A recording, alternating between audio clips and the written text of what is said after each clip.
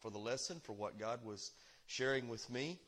And man, I heard a rumbling outside. I didn't know what it was. Didn't know there's supposed to be any storms. And I went running into the back foyer. And when I got back there, I looked out and seen those oak trees over there just about bending in double. And I thought, man, here come they're fixing a tree fixing to come right through this glass windows here. So where I ran into, I ran right back out of and ran back into here. And by the time I got into the sanctuary, both back doors blew straight open, and rain was just pouring in, soaked the back floor, the floor back there. And I thought, man, this is it, God. This is how it's going to happen. Okay, Lord, if this is the way it's going to happen, I guess that's the way it's got to be. And don't get me wrong, I know in whom I've trusted. I know that I've been born again in the family of God by faith in Christ. It's not because of who I am, but because of who He is and what He's done for me that I have eternal life. I get that. I just don't want to get to heaven by way of a tornado. And so, praise be unto the Lord. And I think that's what it was that passed over the church last week, man. It got rough here really bad. And so we canceled service. And I'm just thankful that everything went well. And nobody got hurt. But man, it was something else. So I'm thankful for the weather we've got tonight. I really am. Take your Bibles, turn with me to 1 Corinthians chapter number 6. And like I said before, I'm thankful that you are here this evening to be in the study of the Word of God. I'm thankful that you've made this a priority in your life, and that's what you've done. There's a whole lot of other places you could have been this evening, a whole lot of other things you could have been doing. But I promise you this, nothing is more beneficial to the child of God than getting a hold of the truth of the Word of God. Do you believe that? There's power in the Word of God. And I'm telling you, when you apply it to your life, it sets you free. Jesus said, if you know the truth, you continue in my truth, the truth will set you free. And I believe that. I've experienced that in my own life. And so I'm so thankful that you are here tonight and made that a priority for yourselves. We're going to look as far as we can into chapter 6 this evening. Brand new chapter. We haven't been here before.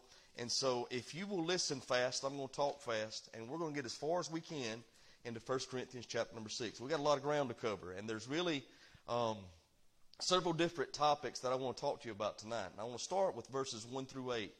In verses 1 through 8, there's three specific things that we need to see this evening. First of all, you need to see the problem. Then you need to see the perspective of the Apostle Paul. And then you need to see the prescription that he gives. And he gives us a prescription just like he gave to the church at Corinth. How many know this is a living word? This is God ordained. This is God breathed. And so what God says to His people then, He is saying to His people now. It's not what God has said, but what God is saying. So we need to see the problem. We certainly need to see the perspective and have the same perspective as the Apostle Paul and follow the prescription. So let's look at the problem. What is it? Starts in verse number 1. He says, dare any of you, having a matter against another, go to law before the unrighteous and not before the saints? And so what Paul is speaking about here, evidently there's brothers in the church that are in a lawsuit against one another. They've had some kind of little squabble, and he'll go on to say it's a little matter. I don't know what the matter is, but it must have been a little matter, according to the Apostle Paul. And he says, how dare you take that little matter between two brothers in Christ and go out into a lost and dying world and ask a judge who don't know the Lord to render his judgment. He said that's not how these things are supposed to work. And the problem was really this. Look down to verse number 6, and we'll come back to the rest of it in just a moment. Look how he puts it.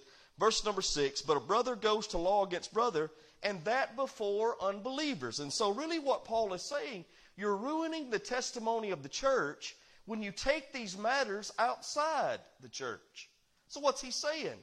Brothers in Christ shouldn't be suing brothers in Christ. That ain't how this works. If we say that we are the family of God, if we say that we are brothers and sisters in Jesus, if we say that we love one another as Christ loved us, then folks, that ain't how things are supposed to work. And Paul says, when you do this, that's showing a lost and dying world that you really are not what you claim to be, or at least you're not acting like it.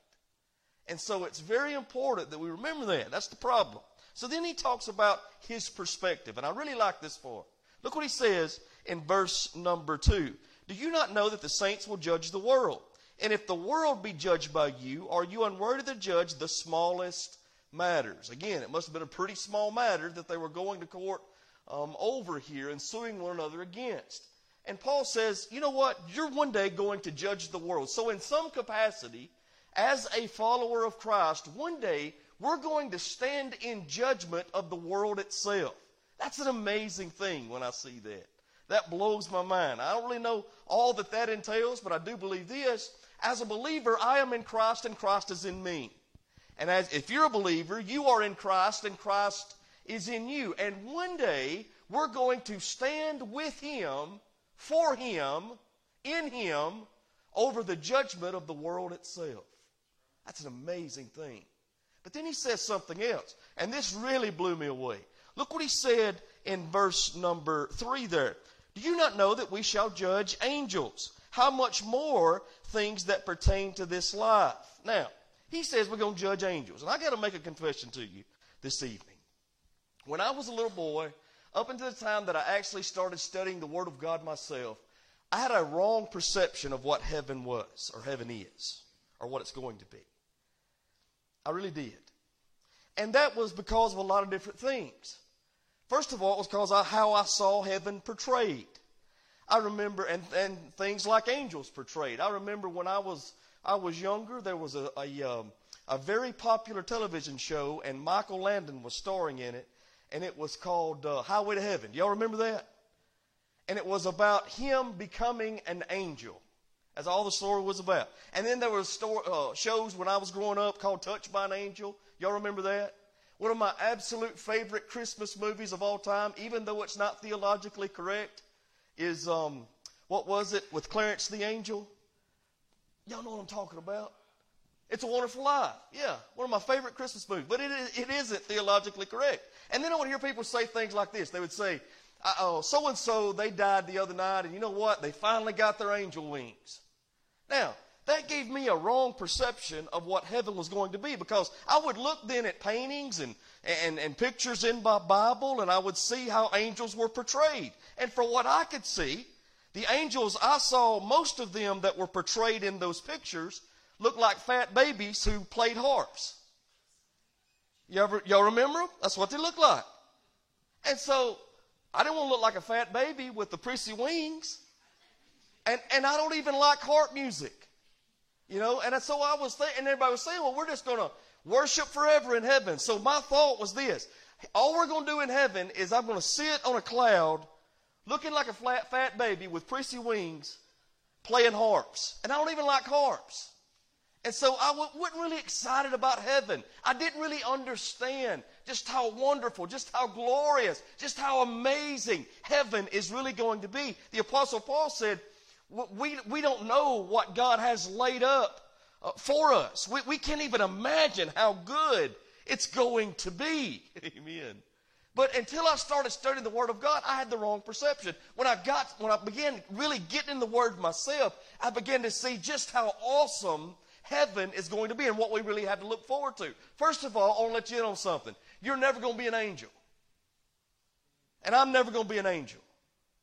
Now, I may look like a fat baby before it's all over with, but I'm never going to have the prissy wings, and you're not either. None of us are ever, nobody who dies becomes angels. None of your loved ones that have went on to be with the Lord became an angel. Let me tell you this. Angels are created for a specific purpose by God. Human beings are created for a specific purpose by God. And those purposes are very, very different. God has already created the angels, and He has created human beings. And what I found out as I began to study the Word of God is that, listen to me, I'm not going to become an angel. I'm going to become something so much better.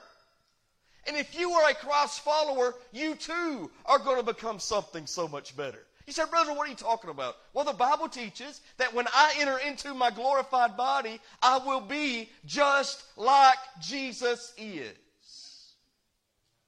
Let that roll around just a moment. I will be just as He is. I'm not going to be like an angel. I'm going to be like Jesus. You're not going to be like an angel. You're going to be like Jesus.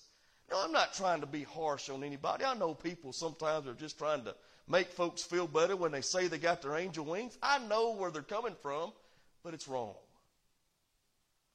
We're going to be like Jesus as the people of God. That's ultimately our purpose. Now that began the moment I got saved. God began the work of making me more like Jesus through the power of the Holy Spirit that now dwells in me. And that will ultimately culminate when I enter in my glorified body in heaven itself. What a blessing. Praise God, I get to go to heaven. I will be like Him and you will be too. We will stand in judgment of angels. So Paul's perspective is this. If we're going to stand with Jesus, in Jesus, over the judgment of the world itself and over angels throughout eternity, if we're going to do that, what he's saying is, could we not handle some of these little matters that you're taking out of the church and bringing them before an unbelieving world? That's his question. Can we not? We should be able to. Then he goes on and gives a prescription. He gives the problem. He gives the perspective. Look at the prescription. Look what he says starting in verse number 5. He says this. Watch. I say this to your shame. Is it so that there is not a wise man among you, not even one who will be able to judge between the brethren? He says what you need to do is look for someone in the body of Christ who has the wisdom of God, who can make decisions in the matters that you're dealing with. He asked the question in verse number 4. I skipped it for a reason. Let's go back. If you have judgments concerning things pertaining to this life, he said, why would you appoint those who are least esteemed by the church to judge? And according to what he's saying, we don't take these small matters before a lost and dying world. Why? Because they don't even have the Spirit of God. How can they really have the wisdom of God if they don't have the Spirit of God? Are you getting what I'm saying? Are you getting what he's saying? So he said, don't ruin the testimony of the church by dealing with this stuff. He goes a step further. Watch what else he says. Verse 7. Now therefore it is already an utter failure to you that you go to law against one another. Why do you not accept wrong? Why do you not rather let yourselves be cheated? He says, no, you yourselves wrong and cheat, and you do these things to your brethren. Paul says, before I would ruin the testimony of the church, I'd let myself lose a little bit. Or a lot. I'd even let myself be cheated if it's going to ruin the testimony or ruin my testimony.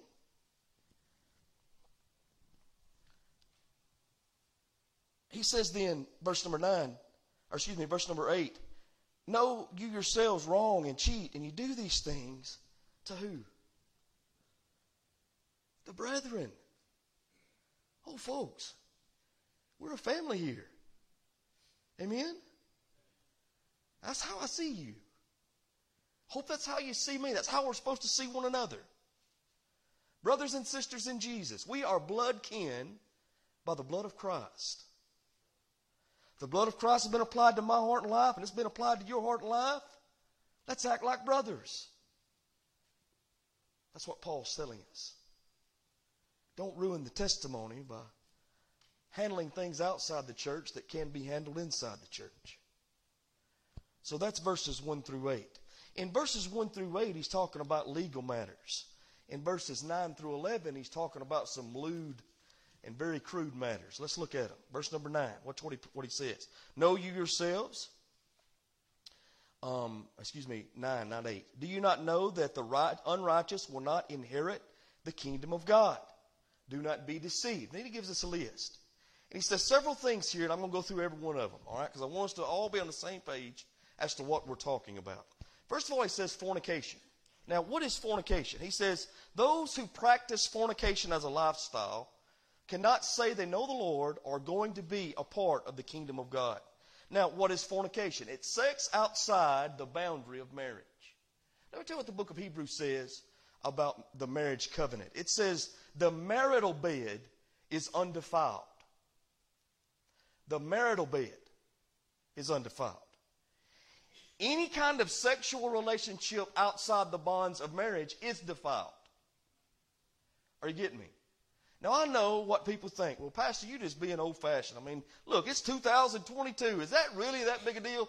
Yes. Let me tell you why it's a big deal. Because God has not changed His mind on it. He has not changed, and His Word has not changed. And if we're going to be in a sexual relationship with someone else, you need to marry them. That's God's standard. He says, do not live in fornication. All right? Let's go to the next one. He says, then idolaters. Now, idolaters, as spoken of in this verse, is specifically speaking about those who worship false gods.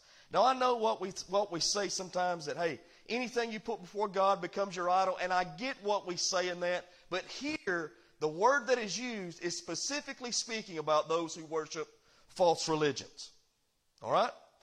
Now, it's important that we talk about this because this is super relevant for the day in which we live. Let me give you an ism tonight that we need to talk about and understand. It's called omnism. Has anybody ever heard of omnism? Omnism is the belief that regardless of what religion you practice, we're all worshiping the same God, the same entity, the same mind, the same force, however they put it. If they're talking about the New Age religion, they're going to talk about the force. They're going to talk about the power of the universe. If you're talking about other religions, they may talk about the great mind. And they say, well, as long as we're all worshiping the same God and it leads to the same place. No, it doesn't. Let me tell you why it doesn't.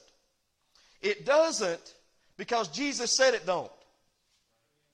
You say, brother, why do you say, what does it matter what Jesus said? Well, He's the only one who conquered the grave. That's what makes the difference. Let me tell you why I trust in Jesus and not in Buddha. Because Buddha didn't conquer the grave. Let me tell you why I trust in Jesus and not in Muhammad. Because Muhammad didn't conquer the grave. They're still worshiping over at the grave of Muhammad all the time. I don't worship Muhammad. He's just a man like I was. How do I know it? He's still in the grave. So why do I worship Jesus? Why do I listen to Jesus? Why do I honor Jesus or try to in my life? I'll tell you why. Why is He Lord? Because He conquered the grave. Jesus said, I am the way, the truth, and the life. John 14:6. He said, Pastor, you being awful dogmatic. No, I'm not. Jesus is. Jesus is. He said it. He didn't say I am a way or I am some way. If He'd have said I am a way, that would leave all kinds of different doors open for all kinds of different religions to be thrown in there. If He'd have said I am some way, that would let all kinds of doors open for all kinds of different religions to be thrown in there. Let me tell you something. Jesus was very dogmatic in saying, if you want to go to heaven, if you want to be a part of the kingdom, if you want to know the Father, I am the way. Now, a man can believe what he chooses to believe.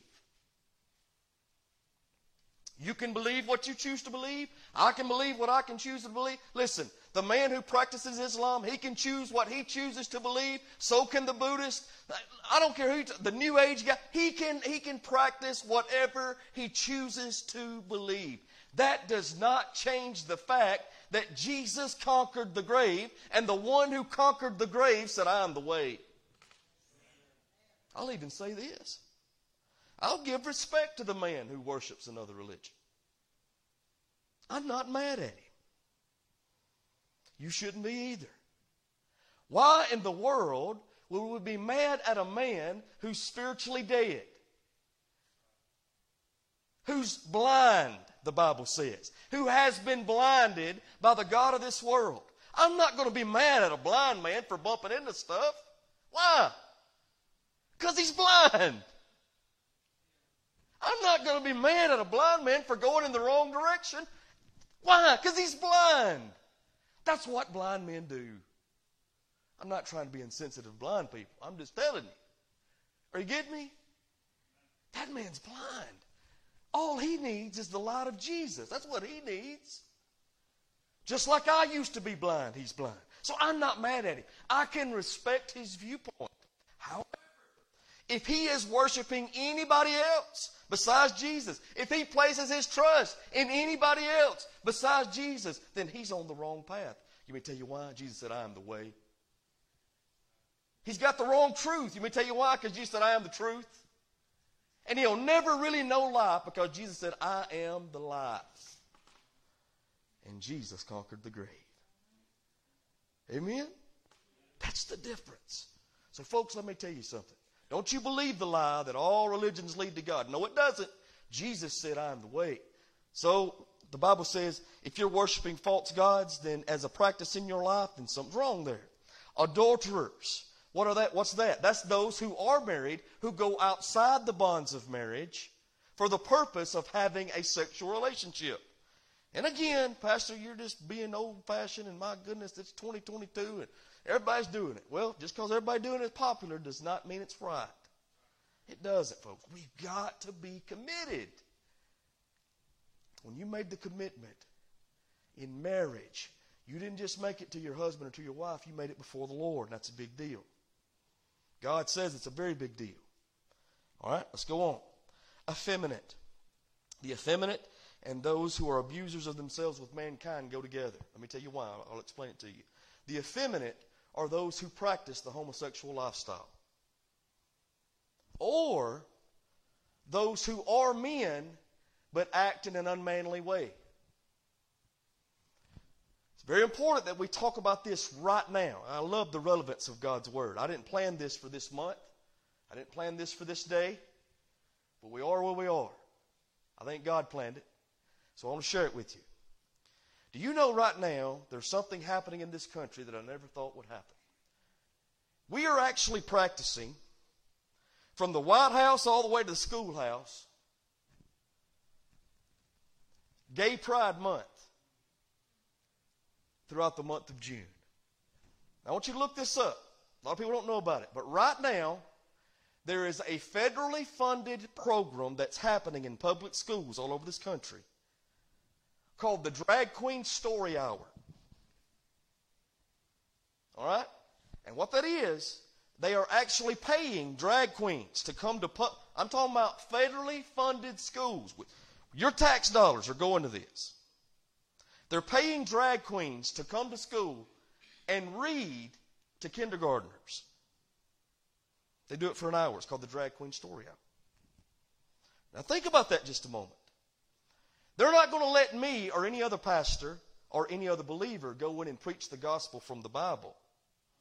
But we will allow a drag queen to come in and teach our children.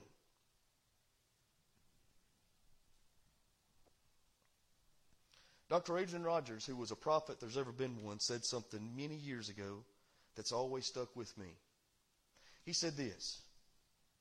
He said, if we snicker at sin, that which used to slink down back alleys will strut down Main Street.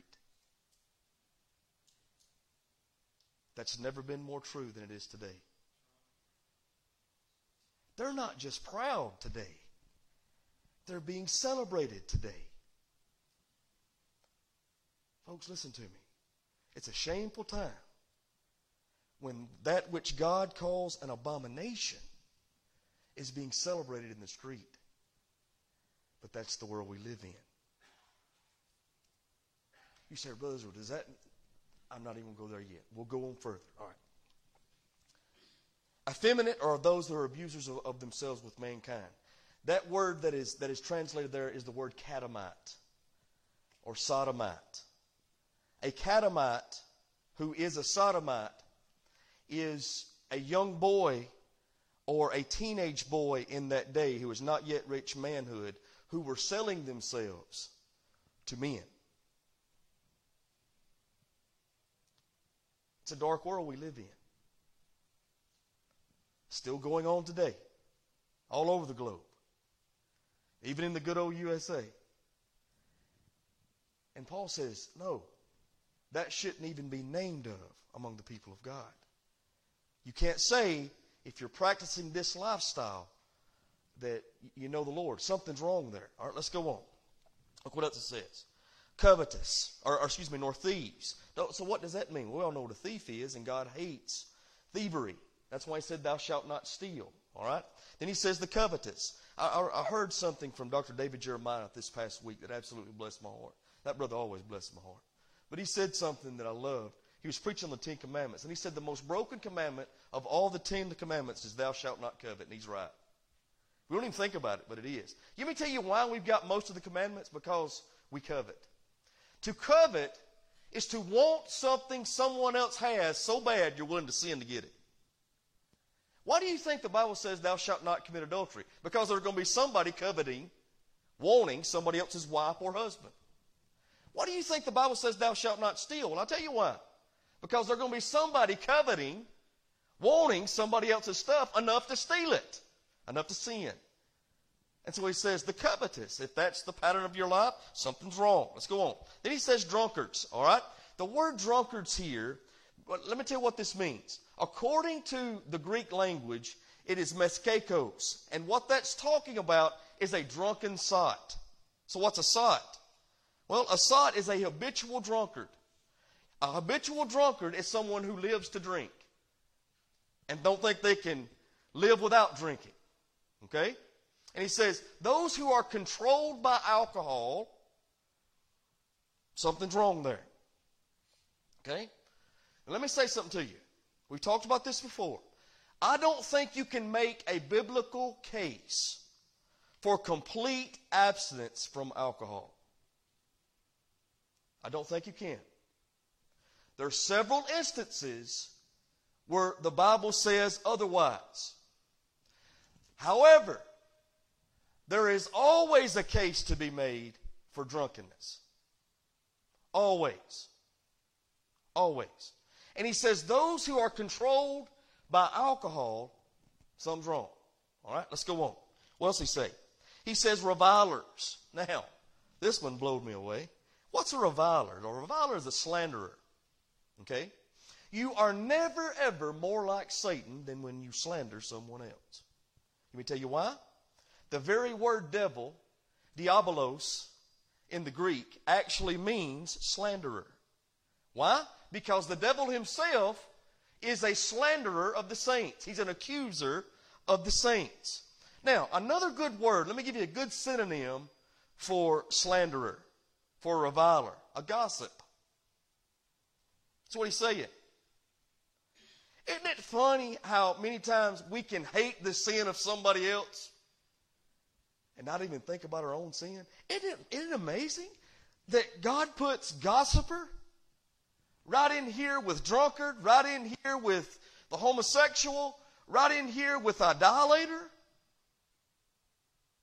You better be careful what you say about somebody else. I'm telling you, God takes that very seriously. Don't be a slanderer. Don't be a reviler. Let's go on. He says then extortioners. An extortioner is a thief on steroids. Really what it is. It's a thief who uses any means necessary to get what he wants. Whether it be threats or violence, that's an extortioner. Now, that's all of verse number 10. How many of y'all glad we done with 9 and 10? I was teaching a Sunday school class years ago, and we were talking about 1 Corinthians chapter 6 and this passage of Scripture right here. And I got done with 9 and 10. I said, how y'all feel about 9 and 10? There's a dear brother sitting in the back of the class. I'll never forget it. Just had been saved about 3 or 4 weeks earlier. God had done a great work in his life. Miraculously saved him. He was new to Jesus. And I'm telling you, he was on fire for the Lord. He looked up at me. Big tears rolling down his face. He said, I'll tell you what I think about 9 and 10. If not for 11, we'd all go to hell. He's right. He's right. He's right. He's right.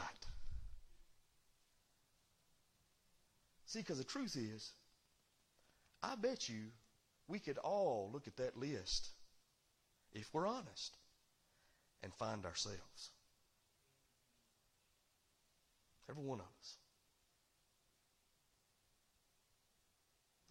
Look at 11. And such were some of you. Such were some of you. But you were washed. Praise Jesus. Though our sins be as scarlet, they can be washed whiter than snow. Isaiah 1:16. But you were sanctified. To be sanctified is to be cleaned up and separated for the purpose of God. Now, watch this now. But you were justified. Wow. Do you remember that? How we talked about this a few weeks ago? What's justified mean? What did you say? Just as if I'd never sinned.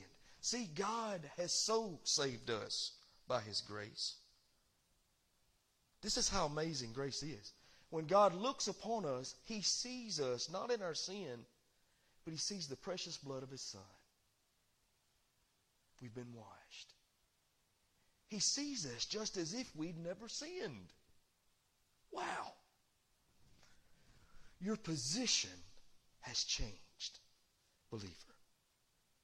You were once outside of Christ, now you're in Christ. Praise the Lord. That ought to make you want to sing Amazing Grace. I want you to think about that. Think about this verse. Every time you sing Amazing Grace, and then sing it. Why? If not for grace, we're all doomed. God showed us His grace through the person of His Son and His finished work so that we could be forgiven of sin.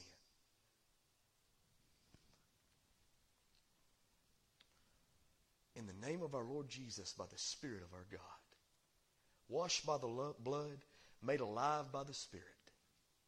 That's what's happened and happening to every single born-again believer. Blows me away. Absolutely amazing. Now then, let me ask you something. Is it possible for a blood-bought, born-again believer to commit some of the sins previously mentioned in verses 9 and 10?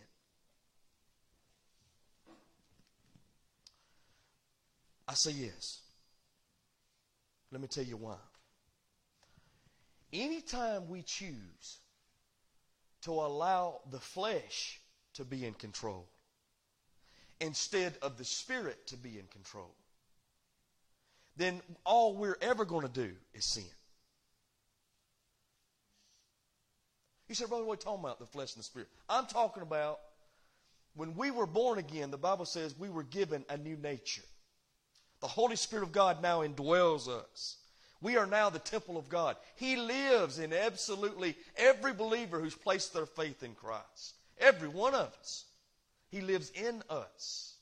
And now we have a new spirit nature. However, we still got the old nature. How do I know that?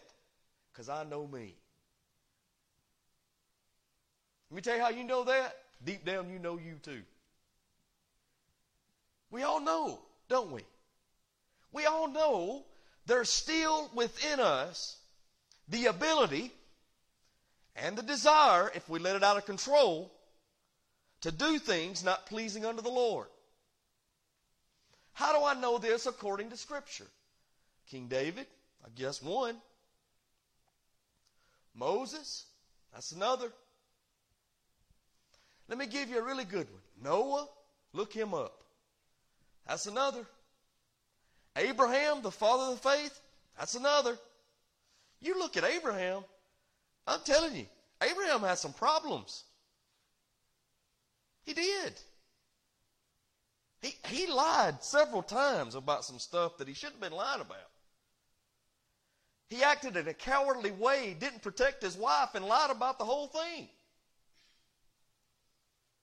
Abraham went ahead of God instead of waiting on God and got the whole world in a mess. What I'm trying to say is we still have the ability to sin. Even the sins that are mentioned. David himself, what'd he do? The man after God's own heart committed adultery, lied about it, committed murder to cover it up, did all that. So, how do we reconcile this? Well, I'll tell you how. For the child of God who sins, two things are going to happen. Two of them that both start with C, so you can remember them. All right? First of all, when a child of God sins, conviction takes place. Okay? You said, brother, what's conviction? That's the work of the Holy Spirit in your life when He starts putting His finger on those things that are not pleasing unto the Lord. That happens so many times with me. You know, a lot of times they're not on this list. A lot of times they're regular, menial, everyday tasks. And God, it's just like God says, nah, not that. Let me give you one. I just deleted my Facebook account for a reason. And I'm not against you if you've got one, because that can be used for good. We try to use it for good around here. I mean, we put our services on, and you know, people who are not in town, hey, some of them watch it, and if that's a blessing to others, great. And you could be a blessing on there too. But I'm just telling you from my own point of view, I was just getting mad every time I got on there. You know, I just get mad about everything. I thought, why am I worrying myself over this silly mess? Why am I spending so much time worried about this? Why am I allowing this to lead me in the wrong direction? So just for me, I'm not saying for you, you do your thing. Whatever between you and the Lord. I'm just saying for me, I just went ahead and got rid of it. Okay? Now, listen to me. That wasn't necessarily a bad thing, but it was just like God said, it's time to leave that alone. Holy Spirit puts his finger on those things, and he convicts us. Let me see if I can illustrate it for you. Anybody in there got using an alarm clock? I don't much anymore, but I used to have to. It's funny now. I get up 5 minutes before the alarm clock ever goes off. Now, a lot of times I'll lay there and act like I'm asleep, so Miss Brenda will go turn it off. She knows it too.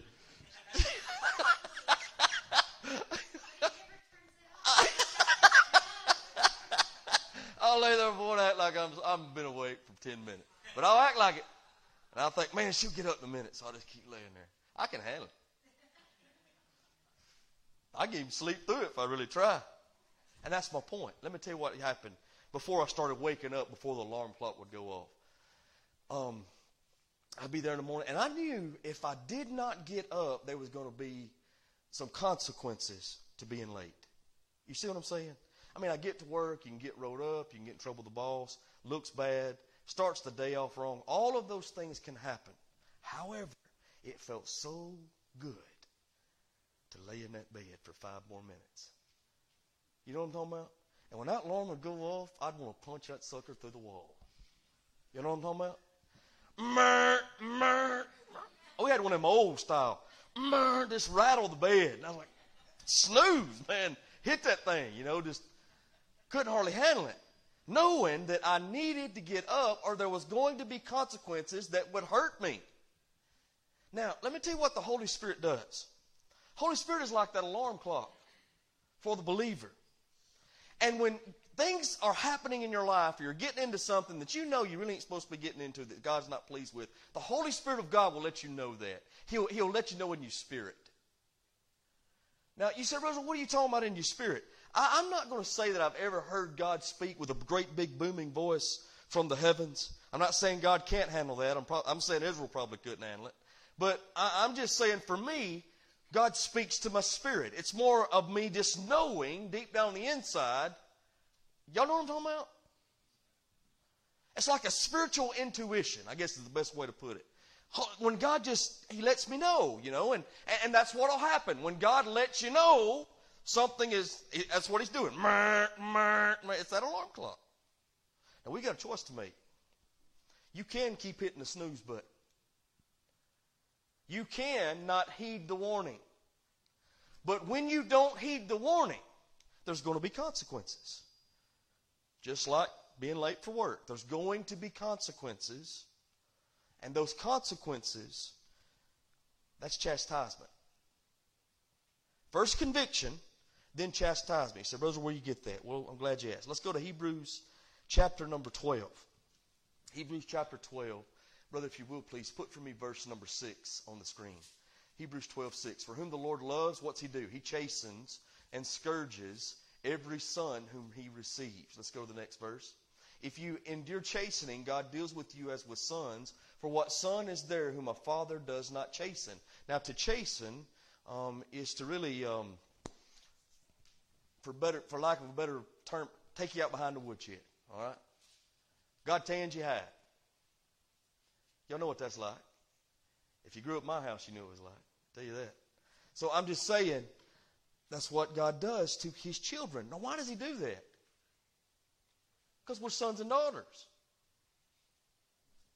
If you are not enduring chastisement after you have ignored conviction, you better check in whom you place your faith. Are you hearing me? And God chastises his children in many different ways. He does it all kinds of different ways. He has for me in many different ways. It can be physical chastisement, financial chastisement, emotional chastisement, all kinds of different ways. God can get your attention. Because that's really what a father does when his children are going in the wrong direction. He gets their attention. That's what chastisement, that's what discipline is all about. So for the child of God who gets into sin, there'll be conviction. And then if you don't heed that warning, if you don't hear that alarm clock, then you keep hitting that snooze button. And there's going to be some chastisement. There'll be some consequences. Now, how many in here like to whip your kids? If anybody raises their hand, you need to see me after service. Please don't misunderstand when I say this stuff, okay? There's a difference in discipline and abuse. I'm never for abuse. Never. And if you're doing that, you need help. So let's see me after church, all right? We'll talk about it. But now, that's not what I'm saying. I'm saying, just like I hate to chastise mine, God hates to chastise us. But if I really love my kids, I better show them some discipline. If I don't show them some discipline, they're going to pay for it later, and so am I. If God does not show us discipline, we're going to pay for it. And guess what else? He will too. Why? Because we bring offense to his name. That's a dangerous game. Dangerous game. So can a believer commit some of these sins? Absolutely. But when he does, there's going to be conviction. There's going to be chastisement. It'll happen. What time we got?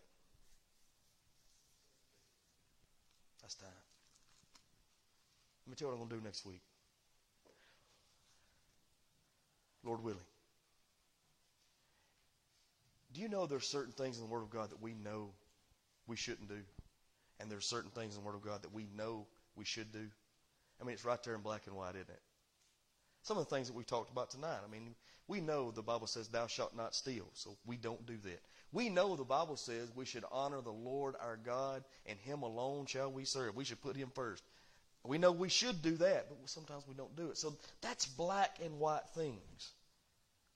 Is it always easy to figure out what's right and wrong in the gray area? Is it for you? Because if you're honest, if we're all honest, there are some gray areas. Am I right? The Bible doesn't say thou shalt not go to an X-rated movie, does it? Does it say that? The Bible doesn't say thou shalt not smoke pot. Does it say that? So how do we know what to do and when to do it? What not to do? We'll get into that next week. I want to show you 6 different ways right here from 1 Corinthians chapter 6 that we can know that. God's Word gives us everything we need. Anybody got anything, comments, or questions?